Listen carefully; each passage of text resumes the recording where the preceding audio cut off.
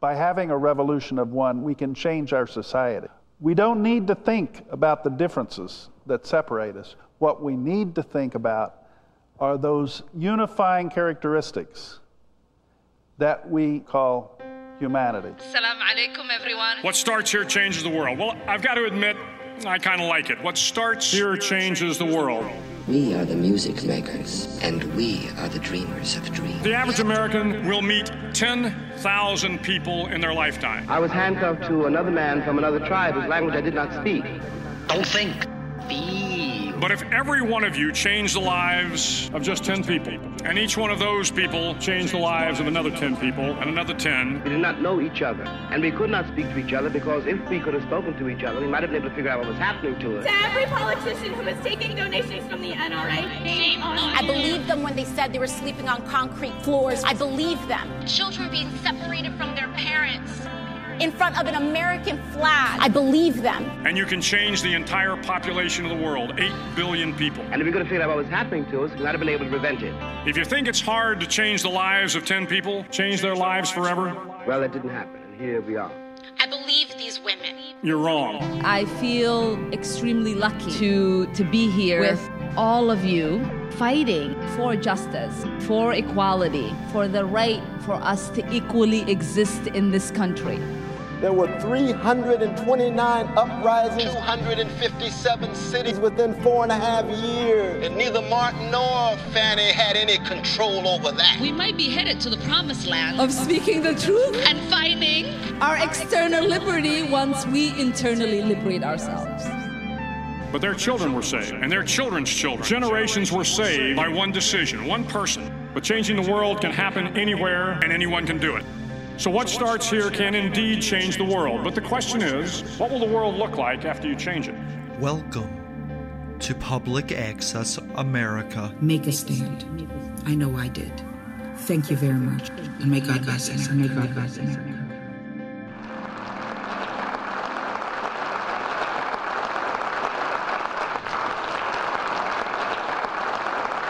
A revolution of one means that every single one of us has the power to change the world, starting with changing our own lives. I'm Dr. Margaret Nosek, and I've dedicated my life to studying and improving the lives of people with disabilities. As a rehabilitation counselor and as a medical researcher, I've written hundreds of scientific articles about men and women with disabilities. And I've met amazing and inspiring people all along the way. In this program, you'll meet 3 extraordinary women scientists who have triumphed over their own challenges to achieve astounding success in their fields. They each endured physical and emotional struggles growing up, but they found a way to turn this pain into strength. And they use the strength they've developed to help others who face challenges of the mind, body, or spirit. As you watch this program, remember that these women have done what many people thought was impossible. And if it's possible for them, it's possible for you. Whether you're rich or poor, a woman or a man, disabled or not, you can succeed in science.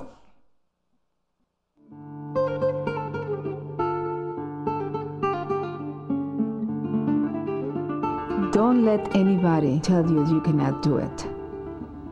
Remember that you need time and you will learn how to do it. Don't allow anybody to discourage you to the point that you really cannot do it. Set your goals for what you want to do in life and do it. I learned it myself through many years. I was not born blind. I became blind when I was 11 years old.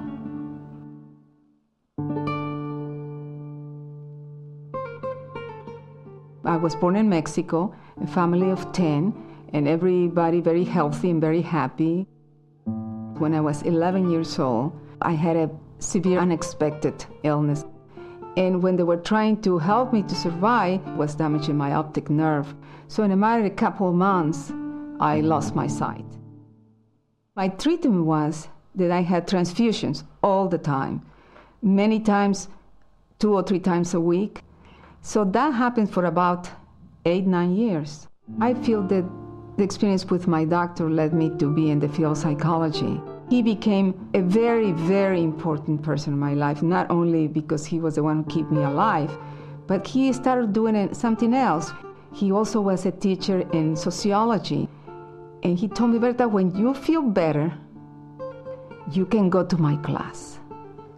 And I felt like it was the most important gift I ever can get. And I would go and I would take my tape recorder, and the time that I spent in bed with the transfusion, I listened to his lectures. I start questioning, what do people do to turn this pain into strength? And in a way, I was probably questioning myself, how can I turn this pain into strength for myself? When my parents realized that I was blind, they figured out that my life was over. The expectation for a disabled child was zero, especially in Mexico at that time. So I need to move away from that expectation of nothing to move on. So when I was 19, I left Mexico and I started a Braille Institute in Los Angeles, where I learned Braille, mobility, techniques of daily living, and English. 3 years later, I got my BA in psychology from Pepperdine University. A year later, I got my master's degree in psychology from Pepperdine. Was all what I was doing, was completely dedicated for that. Until my master's degree, that I met my husband, and he was also in psychology, so we just kind of joined effort. And 3 years later, I got my PhD.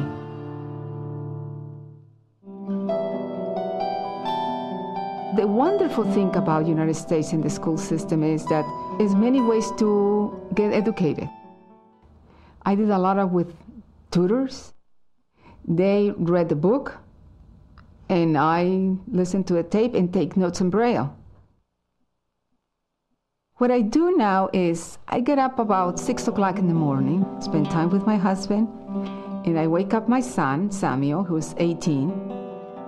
He is going to go to the university in 6 months, so I'm thinking about this is a precious time for me to spend as much time as I can. And after that, I start getting myself organized for my day. My office is very convenient to my house because I wanted to deal with the mobility issues. Sometimes my husband can drop me, sometimes I take a taxi. The kind of patients that I have, a lot of them are Mexican Americans, and they're couples and individuals, a lot of women. Sometimes people call me when they have a child with a disability, and then I give them some help with that. My point is to you that you need to feel comfortable that your child will go. If you don't help the parents to feel calm and to feel competent, they cannot help to provide the support that I tell them to provide for their children. You need a mom or a dad or a significant person that can walk with you and say, nothing is going to happen. We are with you. I would like to do more work in the area of research that I'm very much involved, which is depression in Mexican Americans and the Latin world. My husband is very involved too, so we can really make a good team, a research team together. Things that I like to do outside my work. I like reading, I like poetry. And I like to sit and look into my life and try to be more spiritual. I don't see myself as a blind person who happens to be a psychologist. I see myself more as a psychologist who happens to have a disability.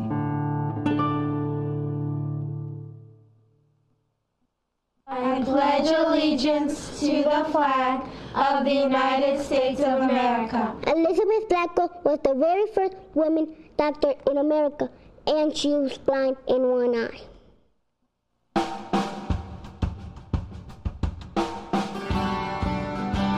I love science because I can use my head even when my body doesn't cooperate. I dream of becoming a doctor because doctors helped me. I believe I can succeed because I know that I am strong.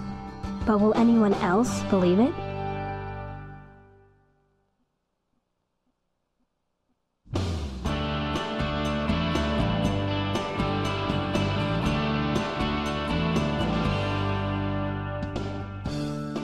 My name is Judith Badner. I have an MD and a PhD. I'm an assistant professor at the University of Chicago, and I work both as a psychiatrist. I see patients with mental illnesses, and I also work in statistical genetics, trying to identify genes that contribute to various disorders, in particular psychiatric disorders like bipolar disorder and schizophrenia.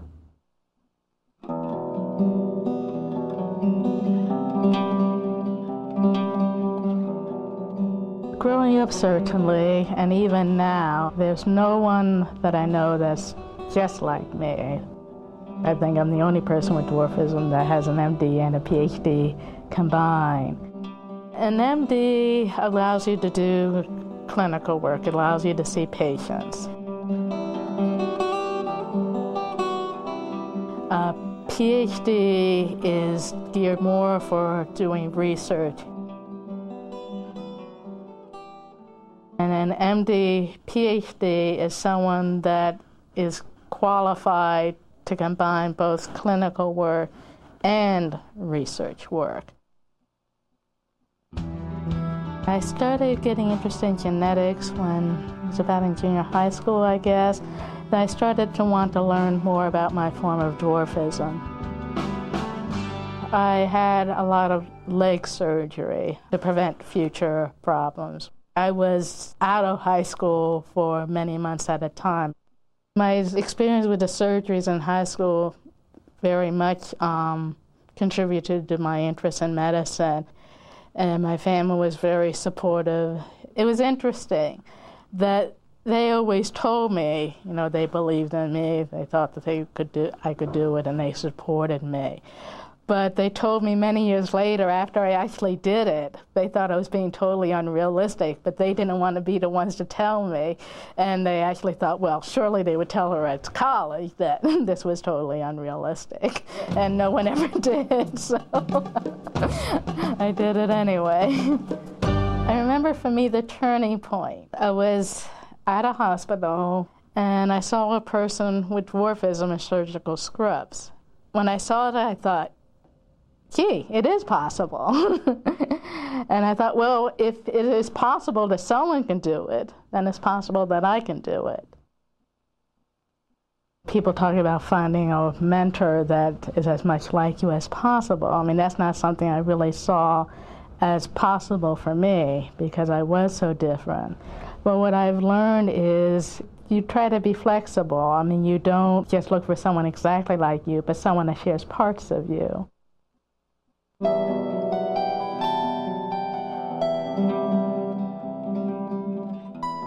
The issues involving an invisible disability are not surprisingly different from those involved with a visible disability. And I think one of the big issues is disclosure, what you tell others. For a visible disability, you don't have much of a choice. I mean, anyone who meets me or looks at me can tell about my dwarfism. And in some ways that makes things hard, and in other ways I think it makes it easier because I don't have to worry about, well, what if they find out this about me? You know, they already know, I gotta deal with it, and that's it. And with my patients, they always have to think about, well, who do they tell? What's going to happen when they tell? And, well, if they don't tell, what happens when they can't keep it a secret anymore? There are long hours and a lot of hard work, but there's definitely time for relaxation. And in fact, I think finding that time is essential, you know, in terms of being able to do well at work.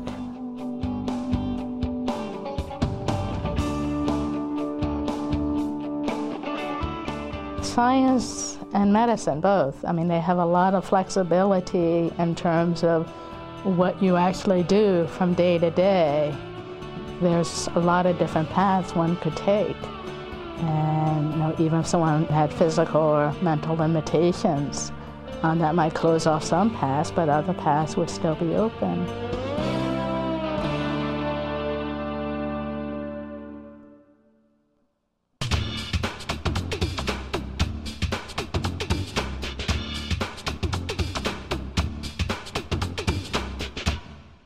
Albert Einstein, one of the most famous scientific thinkers in history, had a learning disability called dyslexia.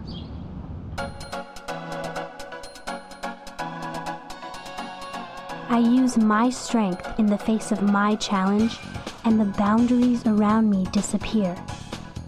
My own fears and my own limits are the first to go.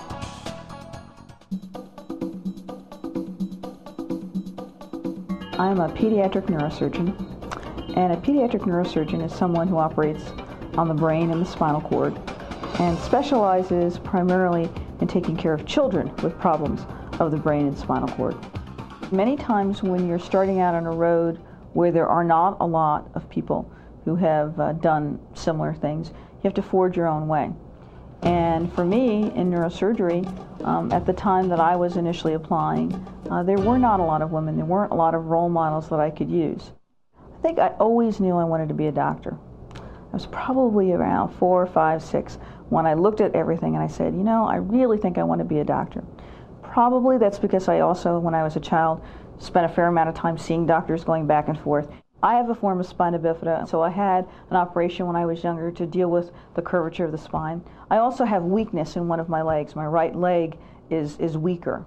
It affects me primarily because it means that I have to wear a leg brace, so I need to have a shoe that is a slightly different size as well, just to be able to have both legs be even when I'm walking.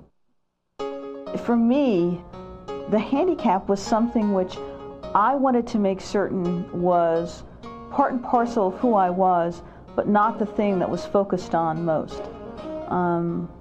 If you ask me about myself, I consider myself a woman and a neurosurgeon and a wife and a person with various interests and talents, and it takes a long time for me to come to the point of saying, oh, and I have a brace.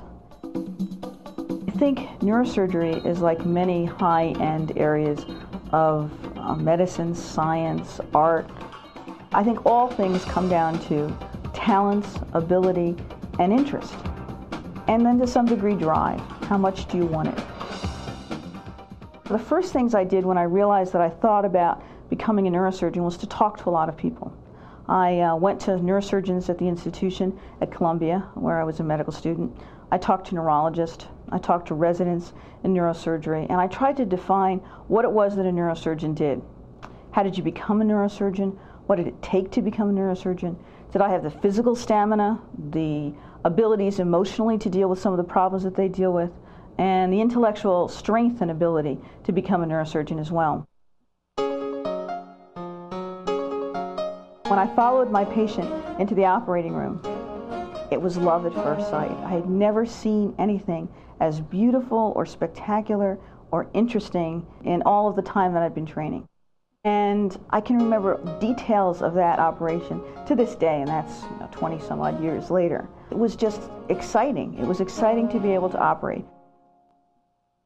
My days are always full. They're always complex, and they're always changing. Generally get to work sometime between 6 and 6:30 in the morning. Most days I will go and round on my patients and make sure the patients that I have in the hospital are doing well. I'll operate generally 2 to 3 days a week, and I'll see patients in clinic another 2 days a week. And then various times I'll also do various research projects. There was a time when I first came here that I spent a considerable amount of time in the laboratory doing experiments. That's changed over time as my responsibilities as chief of pediatric neurosurgery and also my responsibilities in taking care of patients have increased. And so I spend much more time now in a collaborative fashion doing research. For me, teaching is one of the reasons also why I'm in an academic center. I love teaching residents. I love teaching medical students. Well, one of the exciting things about being a pediatric neurosurgeon is that you're dealing with children who grow up to be teenagers, who then grow up to be adults. So you're not just dealing with a person who's already completely formed. I take care of problems of children that started as they were being formed, that happen as they begin to grow and develop. In some cases, it's related to things like tumors that may develop at any point. The variety is enormous. I participate in a project that we've been working on now for over 5 years. In fact, this year when we go, it'll be our 6th year to Guatemala. It's called Project Shunt, and what it represents is a combination of working with Healing the Children and the Pediatric Foundation of Guatemala to deal with neurosurgical problems of poor children within Guatemala City and Guatemala. Last year, 25 of us went down to Guatemala and performed about 35 neurosurgical operations in a period of 1 week.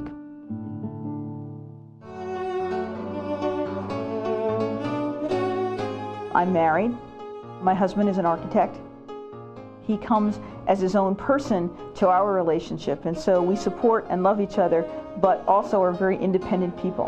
Right now we're in the pursuit of adoption of a child, and so we've been spending a lot of time working through the process of the adoption, which hopefully will be happening sometime in the next several months. And we're excited about that because we'd like to have a family. We think that that's important as well. You need to find ways to find peace in your own life, because the most important thing is to make certain that you're there and ready for the next patient that needs you. And to do that, you have to come to the table whole. I think it's easy to know why you do neurosurgery or why you do anything that's difficult.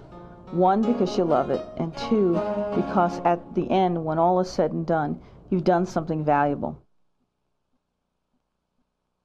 Charles Bonnet, who is deaf and blind, is considered one of the founders of modern biology for his studies of photosynthesis and reproductive science.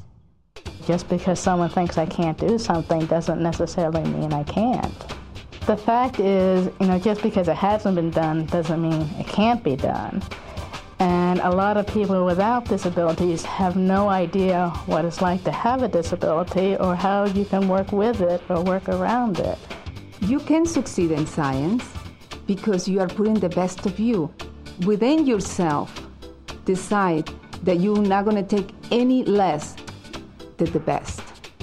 So what you do is you make use of what's available to you, and most of all, you look for quality. There are 6 craters on the moon named after deaf scientists.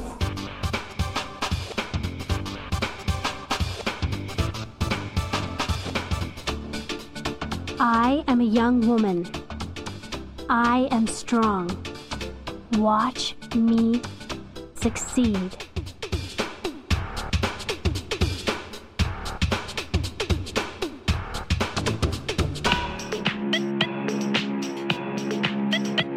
Over a lifetime, all of us change to an extraordinary degree. From a physical perspective, we start off as a little bundle about 50 centimeters high, with cherubic features and elastic soft skin. I want you to understand and ask yourself at all times, what's the reason you're doing or trying to do or saying you do what you do? Why go this far? Why try to learn this much? In the intervening period, every single cell in our body will have been replaced, often many times over. So think about it. You laugh, you think, and you cry. That's a full day. That's a heck of a day. You do that 7 days a week. And will have gone through all kinds of experiences that perhaps leave almost no trace in memory. Remember, if you think you are wounded, you are. And remember, there's no such thing as bad luck, only lost opportunities. Never, absolutely never. Sell yourself. Who am I? I'm a champion. We carry the same name throughout our lives and consider ourselves as a relatively stable, unitary entity. But is it really right to think of ourselves as the same person? Why try to see it all? Why try to have it all? Why do it? Why learn it? Stay hungry. Stay foolish. A standard assumption is that it's our body that guarantees our personal identity. If you think you are inadequate, you are. Now's the chance to change. Process all this information. Let me introduce you